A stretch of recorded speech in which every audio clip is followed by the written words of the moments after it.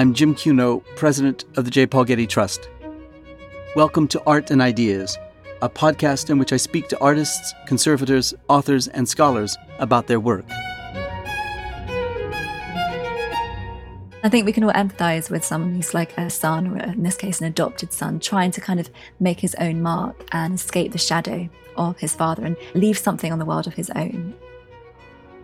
In this episode, I speak with author Daisy Dunn and Getty curator Ken LaPatin about Daisy's recent book, The Shadow of Vesuvius, A Life of Pliny.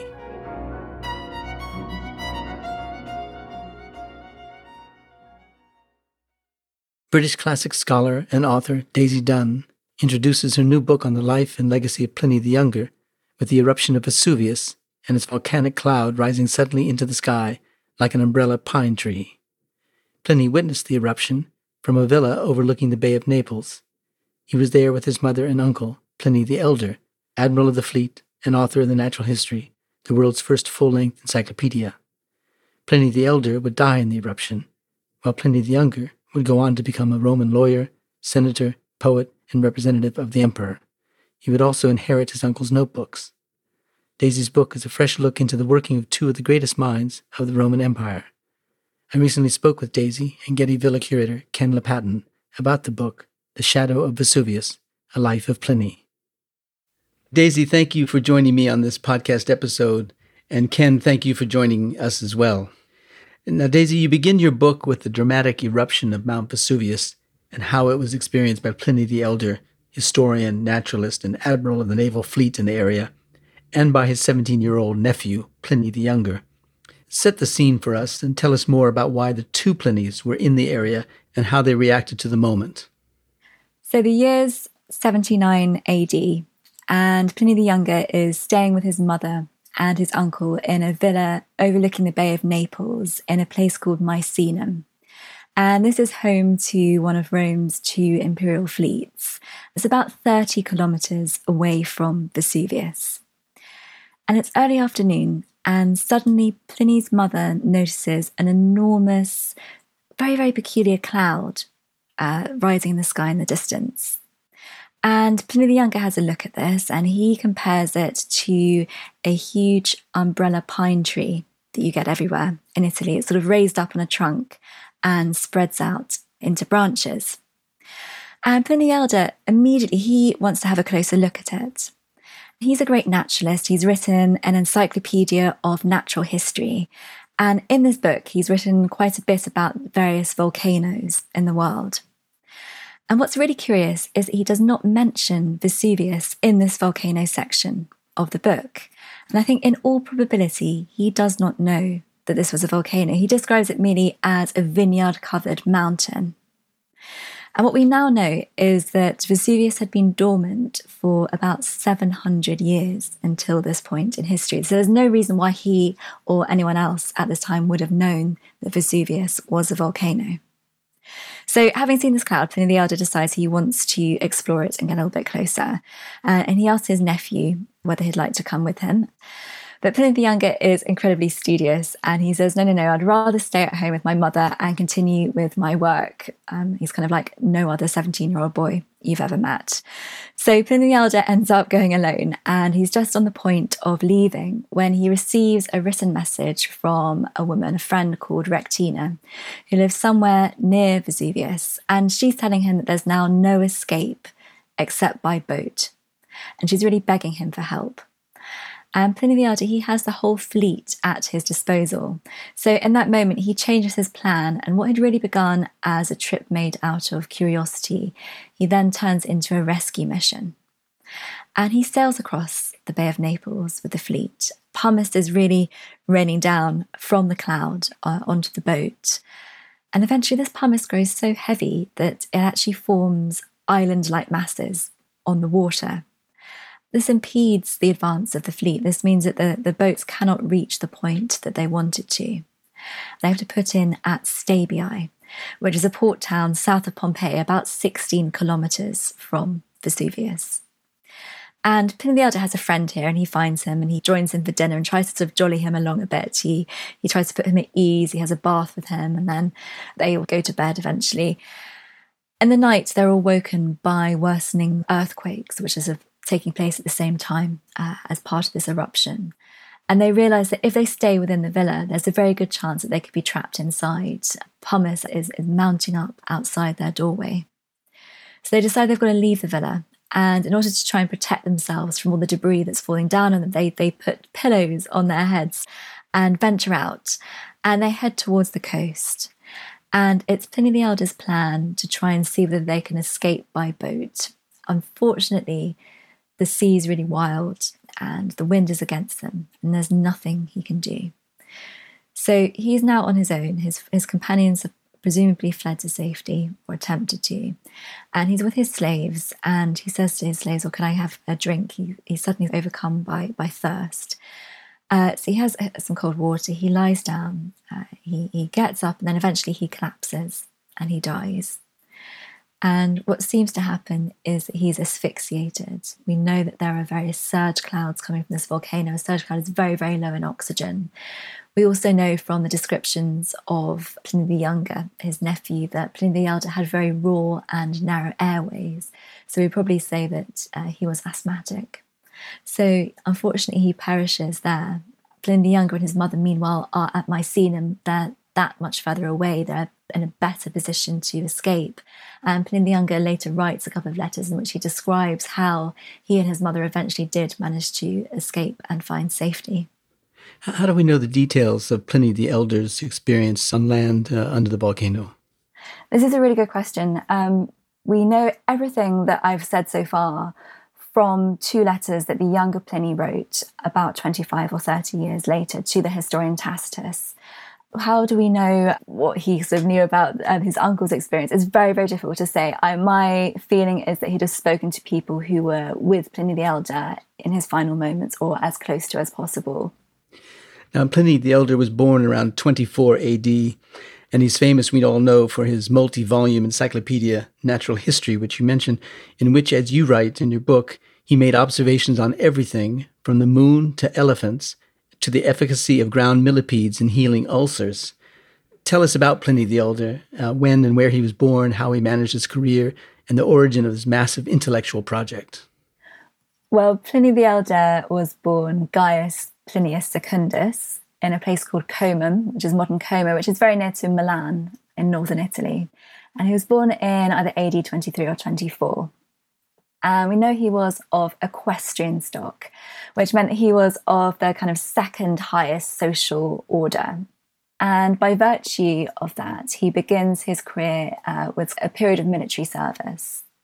And we think that he conducted 3 main tours of Germany in his youth. And it's also here that he began his writing career. Later, he came to Rome and he served a couple of emperors, initially the Emperor Vespasian. And he worked in the imperial administration. So he undertook a number of administrative posts, such as overseeing the imperial finances in Hispania, in Spain. And then eventually he became the admiral of the fleet. But sort of alongside all of this, he'll always be remembered for his encyclopedia of natural history, in which he really tried to set out everything that had been learned to date as kind of a volume, a compendium of all the knowledge which had been accumulated historically, so that it would never be forgotten. And it was really a lifelong project. I think you actually find observations and information in the book, which he clearly gathered in his military days in Germany as a young man. Now, Pliny's nephew, Pliny the Younger, once described his uncle as having a sharp intellect, incomparable concentration, and formidable ability to stay awake. So what was Pliny the Elder's private life like, and how did he manage his literary and military careers? I think that's completely the right thing to say first. Pliny the Elder was a complete workaholic. Apparently in winter, he would get up in the middle of the night, so sort of soon after midnight, and start working and then just carry on all day long. He'd work while he was eating his dinner. His nephew actually describes slaves reading to him while he's eating, and he's kind of making notes alongside. He'd even be working at the baths themselves, and his sort of one chief regret in life was that he couldn't actually work while he was in the water itself. We don't read of him getting married or having children. I think we get the impression that he was very much wedded to his scholarship, to his work. at the very least, we can say that he very probably didn't have a son, because what we do know is that by order of his will, he actually adopted the younger Pliny, his maternal nephew, as his own son. So he became his heir. And this is a posthumous adoption. So the younger Pliny was clearly very, very dear to him in terms of family. And the elder Pliny left the nephew 160 of his notebooks. The younger Pliny said they were double-sided and they were written in the very smallest handwriting. And he also left him one of his estates as well. But I love the mention of the handwriting, because it's actually Pliny the Elder who gives us one of our popular phrases today. He described a copy of Homer's Iliad that was so small that it could actually be concealed within the shell of a single nut. And that's thought to be the origin of our phrase, in a nutshell. I see. Now, we described the natural history as his sole surviving work. You described the extent of it, and others described it as having 20,000 pieces of information. How did it survive, and what earlier Roman or Greek text might compare with it? Well, it's an interesting piece of work. As you say, it's the sole surviving one. We know that the elder Pliny wrote a number of other works, including a history of Rome's wars with Germany and a book about throwing the javelin from horseback. And unfortunately, all of these works are lost. So the natural history acquires a kind of greater significance by virtue of being the only surviving work of Pliny's that we have. As you say, he gathered information for it from a number of different sources. He says that he used at least 2,000 different books. But he also compiled a lot of personal first-hand research as well. He personally undertook to study plants, for example, with an elderly plantsman who apparently lived beyond his 100th birthday. And his encyclopedia is constantly full of plant-based medicines and cures and remedies and treatments. And as a collection, this book was really the first of its kind. The Greeks had made compendia. They'd made a couple of sort of similar works. A couple of Roman writers also had made kind of encyclopedic collections. I think of ones by Varro and Celsus, who had a kind of medical compilation. But nothing at this point was quite as comprehensive. There was certainly nothing on this scale and with this breadth. As a book, the natural history is covering so many different areas. It's covering minerals, pigments, countries, peoples, animals, birds, insects, all kinds of things. The natural history is also really important because it's the oldest surviving complete encyclopedia that we have from the Greco-Roman world more widely. We know that it was treasured in the Renaissance. Leonardo da Vinci is said to have had a copy, and so too did Christopher Columbus. And the art historian Giorgio Vasari seems to have consulted it. How did it survive into the Renaissance and from the Renaissance to today? Well, we're really lucky actually with both Pliny's in that for both works we have some of the earliest classical manuscripts. Often we'll find the earliest manuscripts date from about the 9th century. But with both Pliny's we have fragments at least of manuscripts dating back to the 5th century. So even though we don't have anything in either Pliny's hand, we have very, very early sources, elements of their books. And for the elder Pliny in particular, in the medieval world in particular, his encyclopedia was really, really popular. So people actually extracted it and compiled it their own kind of versions. There's something called the Medicina Plinii, which is almost a medical book, compiling all the different sort of medical treatments from the book. So we have Pliny quoted really, really widely through other authors, as well as sort of having this sort of manuscript tradition. And with the younger Pliny, I think it was the year 1500, an almost complete manuscript of his letters was discovered in an abbey in Paris. And so that enabled the humanists and the Renaissance to get to work on creating a sort of authoritative edition of that. And Pliny the Elder's Natural History, I think it was one of the earliest classical texts to be printed at Venice. That was 1469. And the letters of the younger Pliny was in 1471. So these works were recognised in the Renaissance as being of incredible importance. Well, Pliny the Younger was almost as hardworking and productive and well-connected as his uncle Pliny the Elder. He counted among his friends the satirist Martial, a prefect of the Praetorian Guard, Septicius Clarus, and Suetonius, the author of the most important biographical work of its day, Lives of the Caesars. Tell us about the literary culture of Rome in which his uncle and Pliny the Younger participated in the 1st century AD, and how important were the two Plinys to that culture, even then? Well, when we're looking at the 1st century AD, I think it was probably safe to say that a lot of the finest Latin poetry we have has already been written by this date. So Catullus, Virgil, Ovid all belong to the earlier period.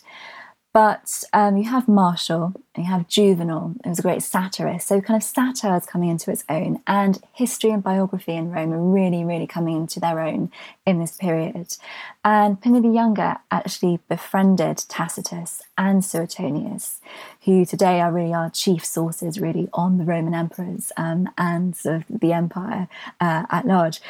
And I mean, the very reason that we have Pliny the Younger's account of the eruption of Vesuvius is because Tacitus asked him to write it. And we think that Tacitus probably used that account to write a part of his histories, one of his great works, which is actually now missing and lost to us. So he's incredibly important from that perspective. With Suetonius as well, it's really interesting. We kind of meet Suetonius in the work of Pliny's letters. When we meet him, he's actually quite a scaredy cat. He's very young. He's almost a commitment phobe. Pliny the Younger actually gets him a position, a kind of a junior position. And Suetonius passes the job on to one of his relatives, which is strange. And Pliny the Younger really encourages him to try and publish some of his early work, but Suetonius is too nervous to do so. So he's kind of really encouraging him as a young man, and maybe Pliny the Younger had a part in kind of encouraging him and building up his confidence so that decades later, in 121 AD, Suetonius finally published his great Lives of the 12 Caesars. How did the writers of the time, disseminate their work in ancient Rome? What kind of literary culture did ancient Rome have? Well, it's actually not hugely different from today. You had public readings of work, of poetry, for example, and speeches, as well as more kind of private gatherings where people like Pliny, for example, would gather with his groups of friends and read them his work. And these are mainly sort of male occasions. We hear of, in one of the letters, for example, Pliny describing sort of reading out his work to his friends, and his wife is sitting behind a veil or a curtain, listening in at the same time. But there was also a physical publication of books as well. We're pretty sure that Pliny the Younger published at least the first 9 of his 10 surviving books of letters in his lifetime. And by books, at this date, I mean scrolls, papyrus scrolls. Well, that's actually a good point to bring Ken into the discussion.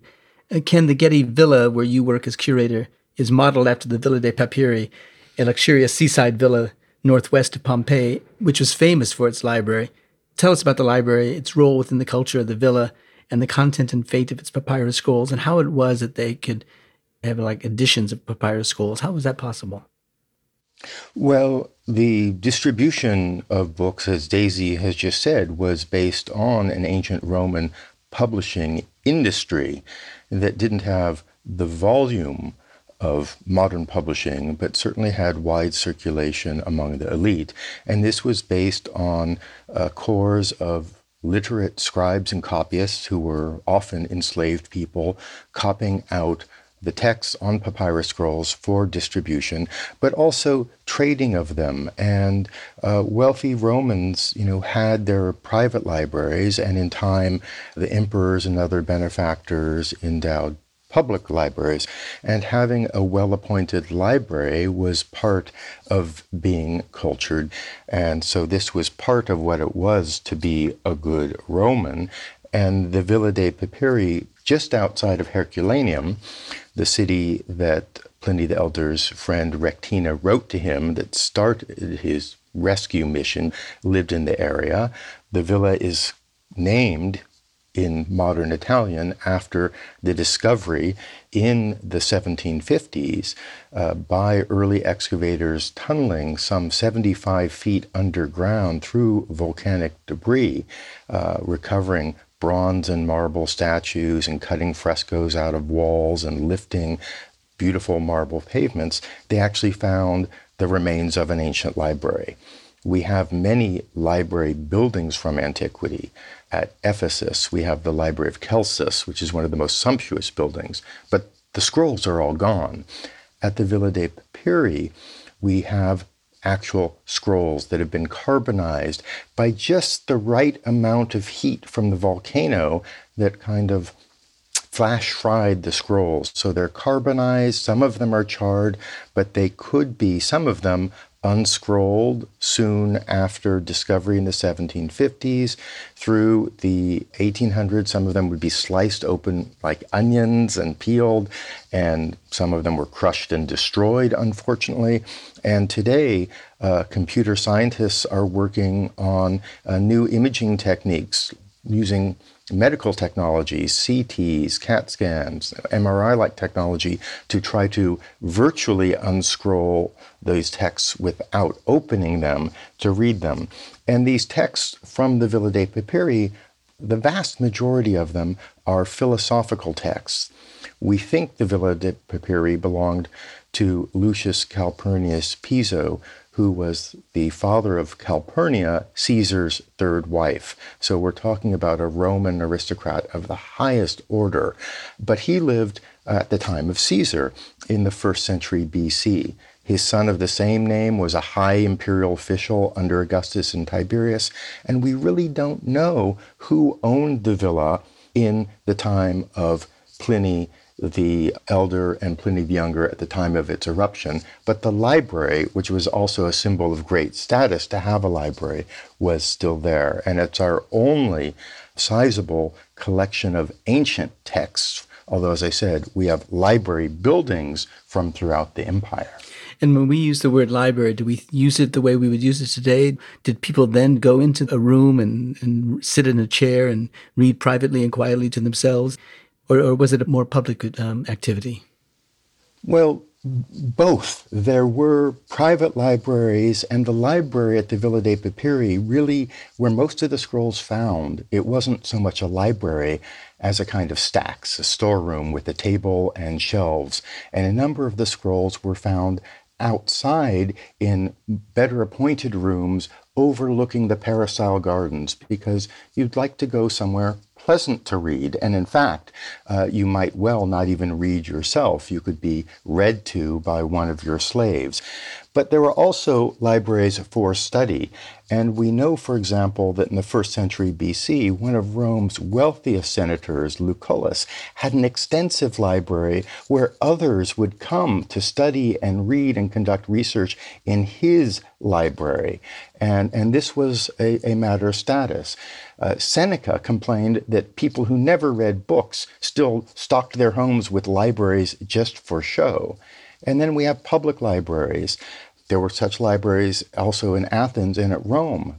The Emperor Trajan built 2 libraries, a Greek and a Latin library, on either side of his famous column in downtown Rome. And the walls of those libraries survive, but of course, the scrolls are lost. And these libraries were also cultural centers. They could be university extensions, places for readings and recitals as well. Well, Daisy, at the age of 18, Pliny the Younger began his career as a lawyer in something called the Court of 100 Men, where it's said that oratory was of greatest importance. You write that Pliny modeled himself after the greatest orators in history, Demosthenes, Cicero, Calvus, and that he once argued for 7 hours straight. What were his early professional years like, and what was the arc of his career? Yes, this Court of 100 Men, it was a civil court in Rome, and Pliny loved it here. It was quite sort of serious work, a lot of it, but he loved oratory, and he loved the power and the drama of being able to talk and his great basilica. And he's kind of the opinion that a short speech just wasn't as authoritative or as serious as a long one. So he could talk for hours and hours. You hear him talking for 5 hours, for 7 hours, and people trying to escape because he's going on for so long. And obviously he had these great these people like Cicero that he aspired to be like. He also took some of his inspiration from the weather as well, which I quite like. He talks about trying to speak like snow, for example, so having a sort of blizzard of words and then a kind of cut and thrust with ice at the body of the jury. And even though some of the work was quite sort of tedious, it's kind of small print stuff. It's wills and inheritance in particular was kind of work that he was looking at. He did actually come across some quite exciting cases in the course of his work here. So he started off here and having joined the court, he kind of proceeded to a senatorial career in Rome, and he worked his way up the ranks of the Roman Senate, especially in the 90s AD. So we have him becoming praetor, which is quite a senior position in 93. And then consul which is sort of the top magistracy in the Senate in AD 100. And the apex of his professional career came under the Emperor Trajan, who made him an imperial legate, almost a sort of personal representative to him in the east, in the province of Bithynia. I know that Pliny the Younger was 18 years old when his uncle, Pliny the Elder, died. What kind of shadow did Pliny the Elder cast over the Younger as the Younger was building his career, as you describe it? Well, it's sort of interesting looking at the two of them together. You think, Pliny was so young, he only probably didn't see his uncle all that often. If the uncle was down being admiral of the fleet down in the south of Italy, and the nephew was up in Como in the north of Italy. But the uncle seems to have made a massive impression on the young boy, and this stayed with him all his life.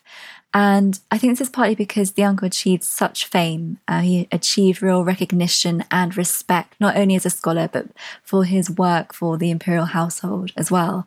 And I think we can all empathise with someone who's like a son, or in this case, an adopted son, trying to kind of make his own mark and escape the shadow of his father and leave something on the world of his own at the same time. So we know that Pliny the Younger was an orator and, as it were, a lawyer in the court.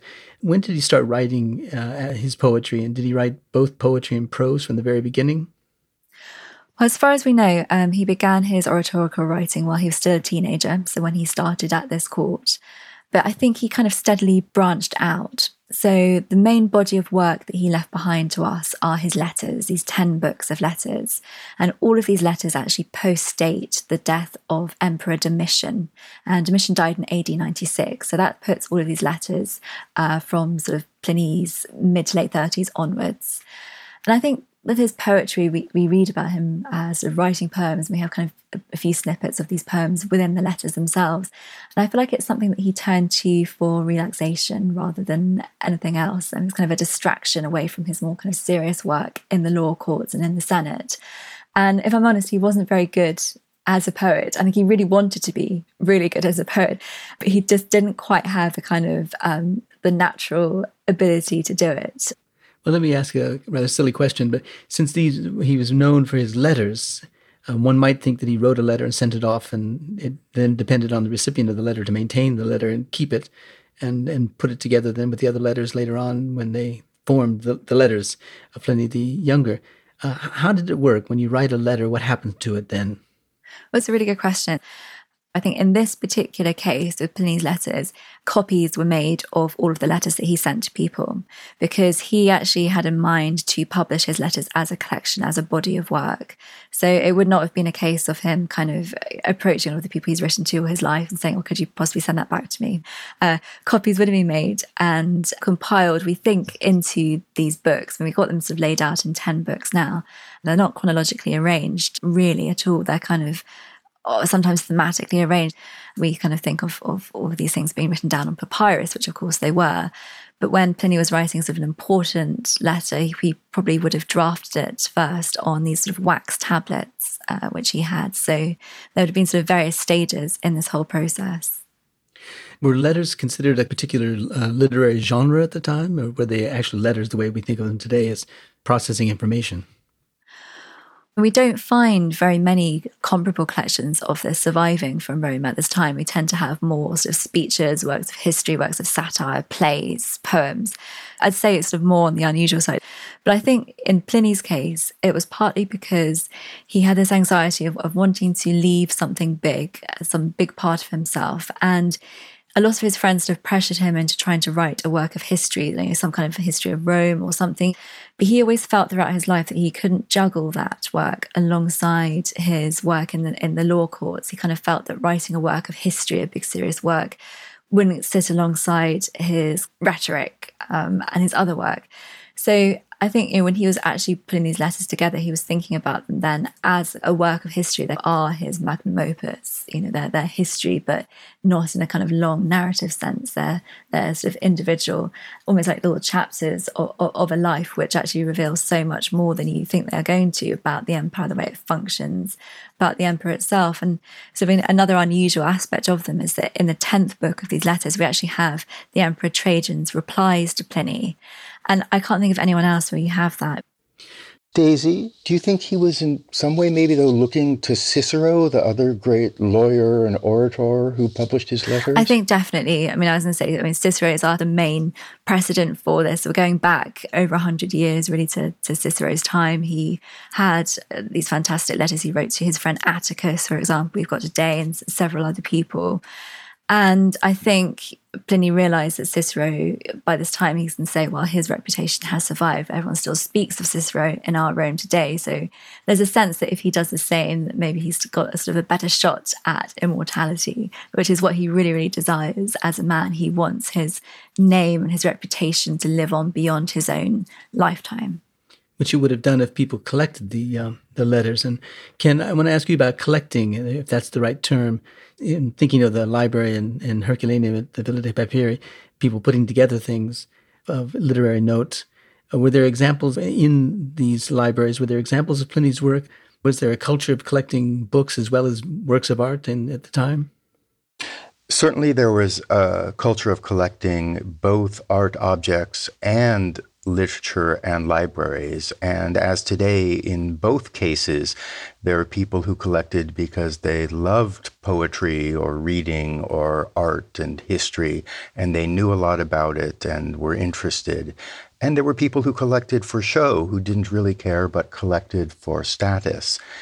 For literature, people needed to show that they were erudite, they were culturally aware, and having art collections was part of this too. But I don't think that Pliny the Younger, although he did buy some art, he was a great collector. We know a lot about his villas, which he describes in great detail, and they would have been decorated in the current styles of wall painting, which we know best from Pompeii and Herculaneum, but he doesn't mention statuary at all, and this we know from other villas, like the Villa dei Papiri, was a very large part of the decoration. Pliny the Elder, meanwhile, was a great collector of facts.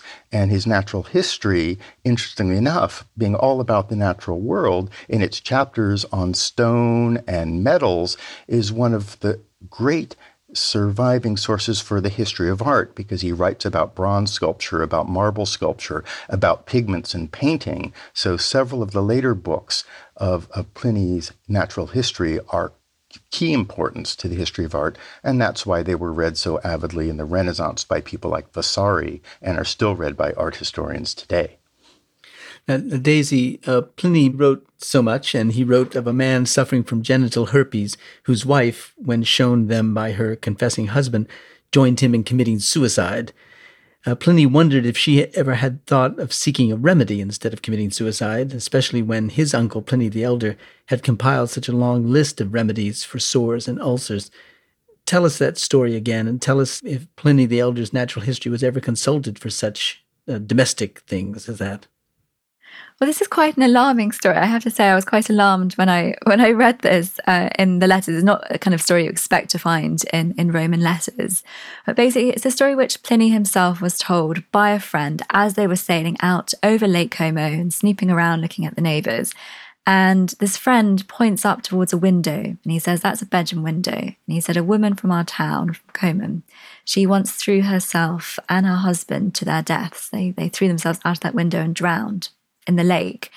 And the reason they did this is supposedly the husband confessed that he'd been suffering from some kind of nasty rash on his genitals. And we're uncertain, if I'm honest, exactly what this is. But we do know that genital herpes was quite a problem in ancient Rome. And so much so that Pliny the Elder actually provided a huge list of supposed treatments and remedies to try and cure this, or at least to kind of help clear it up a bit, in the encyclopedia. And apparently in this case, the wife presumably just didn't consult the book, or maybe she was worried that he had something else more serious wrong with him. Maybe she was alarmed by it and thought it was a life-threatening illness of some kind. But if she had stopped to consult Pliny's natural history, she'd have found some really, really creative treatments in there. For herpetic sores in particular, Pliny the Elder recommended a stringent concoction of hemlock, wheat, wine, and white sedum. And then he had sort of other cures besides for sores and ulcers more generally. He advised using honey, butter, the ashes of a cremated dog's head, millipedes, ground up smashed snails, and animal dung. So you wonder how effective some of these would have been. But maybe some of them, maybe honey would have been quite soothing. People use honey for all kinds of things today, don't they? So it never surprises me when I look at all these ingredients that these treatments were still really popular in the medieval times. Yeah, well, the question, I think what's so interesting about it, in addition to the efficacy of these various treatments, is the whole question of suicide. And Pliny the Younger is said to have reflected on the idea and morality of suicide, using the example of when Emperor Nero famously decried that Seneca commit suicide on grounds of having conspired against him. Seneca was a Stoic. So tell us about Pliny's thoughts on suicide and his regard for Stoicism. Well, it's really sad when you read the letters. You find that quite a number of Pliny the Younger's friends did actually commit suicide. It's a thing which is happening sort of quite a lot at this time. And Seneca put forward a popular Stoic view. He said that it was foolish to prolong life for the sake of enduring pain. But at the same time, it was cowardly to seek death because of pain alone. At the same time, Stoics they were meant to sort of weigh up their own discomfort against the discomfort, or rather the pain and the agony that they would cause their family if they were to end their own lives. Stoicism, it was the sort of the prevailing philosophy of Rome at this date, and certainly Pliny the Elder subscribed to quite a lot of facets of it. You find a lot of Stoicism in the Encyclopedia of Natural History. But certainly Pliny the Younger really struggled to see suicide as a kind of viable option. He did not see it as a positive thing at all. Certainly other people would have agreed with him. It wasn't only that it was painful for him to see his friends end their lives when they didn't have to. Some of them were ill, for example. He felt that they should be prolonging their lives and trying to sort of rest up rather than finding another way out. As he saw it, anyway, he thought that some people were committing suicide in order to go down in history with a certain glory before their eyes. And this kind of idea really repulsed him. He didn't think that people should be trying to do this at all. So you kind of find it a different viewpoint in the two Plinys, actually, over suicide. If there's one aspect of Stoicism that the two Plinys probably agreed on and subscribed to more, it was kind of the regard for nature and seeing nature as a kind of goddess, as someone to sort of revere and respect, and see nature as providing you with something to enrich your own life, with all these kind of remedies and cures and medicines as well. They hoped that nature could really help you out if you help nature. Now, I want to maybe start with Daisy and then to Ken, but in the year 100, Pliny was appointed to a consulship, and a few years later he was elected to the priesthood, which occasioned a grand inaugural speech. What was the significance of that, and what was the relationship of it to Trajan's column, which was completed 13 years after Pliny's speech? Okay, maybe I'll say something about the speech, then maybe Ken can come in with the column a bit more. Basically, yeah, so Pliny got this fantastic promotion, and in the thanksgiving to the Emperor Trajan for awarding him this position, he delivered this speech, which we know as the Panegyricus. And it's hugely important because it's the earliest complete Roman speech that we still have since the Philippics that Cicero wrote, and that's back in the 1st century, so 43 BC. He delivered it in the Senate before Trajan himself. And it's very, very over the top. I mean, you read it, I kind of laughed a little bit, if I'm honest, when I read parts of it. I mean, he kind of says, if another man had excelled in just one of these areas that you have, Trajan, then he'd have worn a halo on his head and he'd have had this mighty golden ivory throne among the gods. It's very, very over the top. At the same time, in the speech, you find Pliny describing Trajan's great military feats, and among these are descriptions of his victory over Dacia, which is a place which is modern Romania. Trajan had these tremendous victories in the Dacian Wars, and he actually drove the Dacian king to commit suicide. And he returned to Rome laden with spoils. And it's with these spoils that he actually helped to finance the construction of his forum, so Trajan's Forum, at the centre of which was the column. And on this column, we find representations of these victories, almost echoing the words that Pliny used in the speech 13 years earlier. The column to this day is one of the major monuments in Rome, and I'll note that on either side it was flanked by Trajan's Greek and Latin libraries. So this was all part of this complex that Trajan built. and the column itself is about 120 feet tall, and it's got a spiraling low-relief frieze wrapped around and up it that, if it were stretched out, would be 625 feet long, showing episodes of Trajan's campaigns. And they, like Pliny's speech, and I think Daisy was really insightful here in her book, they show us the emperor. He appears over 50 times, repeated in the frieze, in these various guises, such as Pliny talks about in the speech. He's wearing different hats. He's a general, he's an orator, he's an administrator, he's a priest. He's being forceful, benign, clement. And so although the speech is over the top and really reads to us as very sycophantic, I think Pliny's setting out not just to describe or to flatter Trajan, but also to shape his behavior, to provide reinforcement and appealing examples of the right way to behave so as to receive further praise. And this was especially important at Rome at the time after the negative example of previous emperors that Pliny had lived through, like Domitian and Nero in his youth. It's a kind of managing up, which is a dangerous thing when you're in an autocracy. And I think the parallels between the columns, rhetorical language, and Pliny's oratorical skill, over the top as really both of them are, give us a lot of insight into the operation of the Roman state at the time. This idea that one could equate or one could relate this speech by Pliny the Younger to the great, magnificent, large-scale column, Trajan's column, gives us a sense of the ambition he had and the preoccupation he had with the idea of leaving something big behind after he died. Daisy, you talk about Pliny as being preoccupied with the ephemeral nature of life and with doing something big, a magnum opus, a history of Rome. Tell us about that. Well, there's a sense that Pliny, he's so aware of what his uncle's done. He's aware of these huge pieces of work that he's produced, not least of all the natural history itself. And he's conscious that he probably needs to do something to equal that if his name is going to be passed down to posterity. This is a very ancient concern. I mean, you can trace it back to Homer. You can look in the Iliad, for example. All the heroes are obsessed with kleos, as a reputation. It's a reputation that outlives you. And that's kind of more important than fame in your own lifetime. Pliny is a lawyer, and the kind of speeches he's delivering, they're over when they're done with, if you know what I mean. He delivers them and people hear them, but there's no guarantee that they're going to survive beyond the walls of the building itself. And he has to try and do something to overcome this. So I think it's partly for this reason that he gets his letters published in his lifetime. And also he builds up the Panegyricus, this great speech, into a work in its own right. So it becomes a work of history in a sense, kind of history in motion. And it gives us a real indication of the nature of the relationship between Pliny the Younger and the emperor, and a key really as to why Pliny ended up at the end of his life in the position that he did. He befriended Trajan. We know that they dined together. We know that Pliny the Younger went to one of his villas and helping to build a new harbour, for example.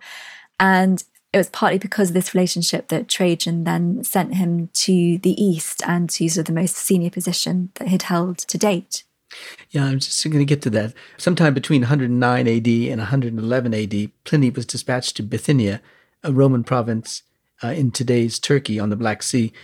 There he was to serve as an imperial legate, a personal representative of the Emperor Trajan, and where his first personal experience with Christians occurred.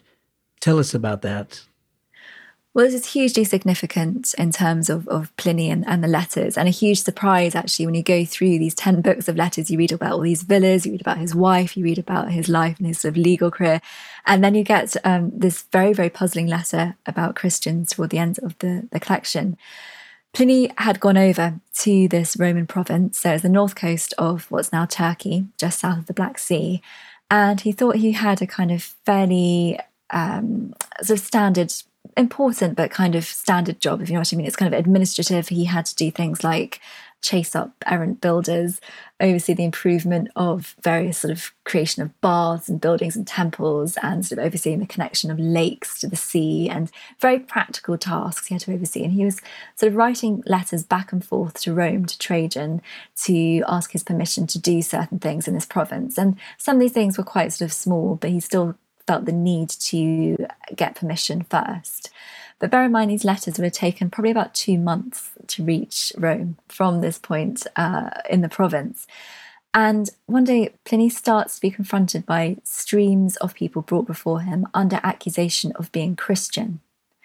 And he is so alarmed by this, he's so panicked that he decides he better act straight away and of his own sort of volition, his own choosing, without actually consulting the emperor first, because he thinks, it's obviously urgent, it needs his attention right away. So as people are led before him under accusation of being Christian, he decides to put them to a test. He asked them basically to repent of this and to deny their faith. And he places statues of Trajan and he places statues of the Roman gods in front of them, and he asks them to do honour to these statues and to blaspheme Christ. And if these people agreed to do that, they were allowed to go. But if they refused, and if they carried on, insisting that they were Christian and they weren't Roman citizens, then Pliny actually saw them put to death. And he actually even tortured a couple of people to try and exact information about them and about sort of what this Christianity actually meant. I mean, he kind of saw it as a cult. He described it in Latin as a superstitio, which isn't quite in our meaning of superstition, but it's something weird. So only after he'd started to enact this did he write to Trajan and tell him what he'd been doing. And Trajan actually told him, he didn't say exactly that he'd been behaving badly, he didn't say that he was wrong, but he said, from now on, you really shouldn't be hunting out Christians and punishing them. If people were brought before him and they refused to give up their faith, then he could punish them. But Trajan's kind of advice was rather to kind of turn the other cheek in a way to not seek these Christians out. Christianity at this time is still young as a faith, and it's bewildering to a Roman like Pliny. He wouldn't have actually met Christians face to face until this time. So his behaviour is really shocking, and obviously we can't be apologetic for it in any way. But to him, it was obviously a huge threat, and he felt out of his depth, really, in how to deal with it. Now, you end your book with an account of the Bishop of Vercelli's visit in 1578 to the cathedral in Como, hometown of the Pliny's, honoring the Assumption of the Blessed Virgin Mary. Patron saints were included on the sculptural scheme of the cathedral, and there were sculptures, among others, of Pliny the Elder and Pliny the Younger. It's unusual to have pagan figures so prominently displayed on a cathedral. Tell us that story, and it's a wonderful way to end your book. Well, this is a huge surprise. I think if you visit Como, you'll come to the most beautiful cathedral, and you'll stand in front of it, and you'll see either side of the main portal larger-than-life sculptures of the two Plinys. So you have Pliny the Elder and Pliny the Younger. And this is incredibly strange. If you think about what I've just been talking about, the fact that Pliny the Younger has been persecuting Christians, to then find him mounted on the outside of a cathedral is quite shocking, really.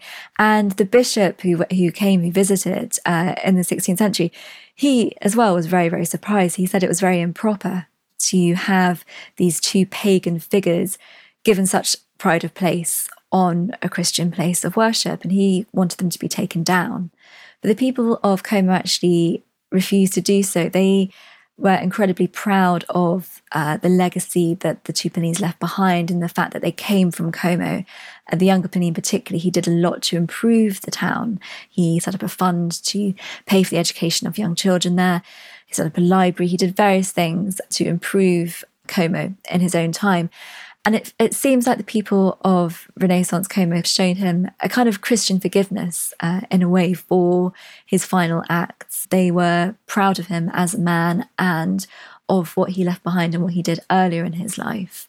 So it is incredibly surprising to see these two sculptures. But I have to say, as sculptures, they are very, very interesting to look at. Like, very sort of long-necked and bony-kneed, and very, very eye-catching. And it's really, really worth a visit to have a look at them and really get a sense of the two Plinies there in the place where they were both born.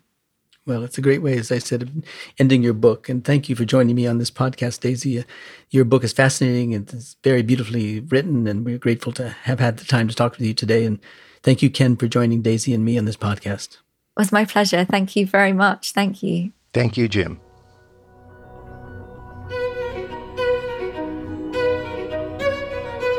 This episode was produced by Zoe Goldman, with audio production by Gideon Brower and mixing by Mike Dodge-Weisskopf. Our theme music comes from the Dharma at Big Sur, composed by John Adams for the opening of the Walt Disney Concert Hall in Los Angeles in 2003. It is licensed with permission from Hendon Music. Look for new episodes of Art and Ideas every other Wednesday. Subscribe on Apple Podcasts, Spotify, and other podcast platforms. For photos, transcripts, and more resources, visit getty.edu/podcasts, or if you have a question or an idea for an upcoming episode, write to us at podcasts@getty.edu. Thanks for listening.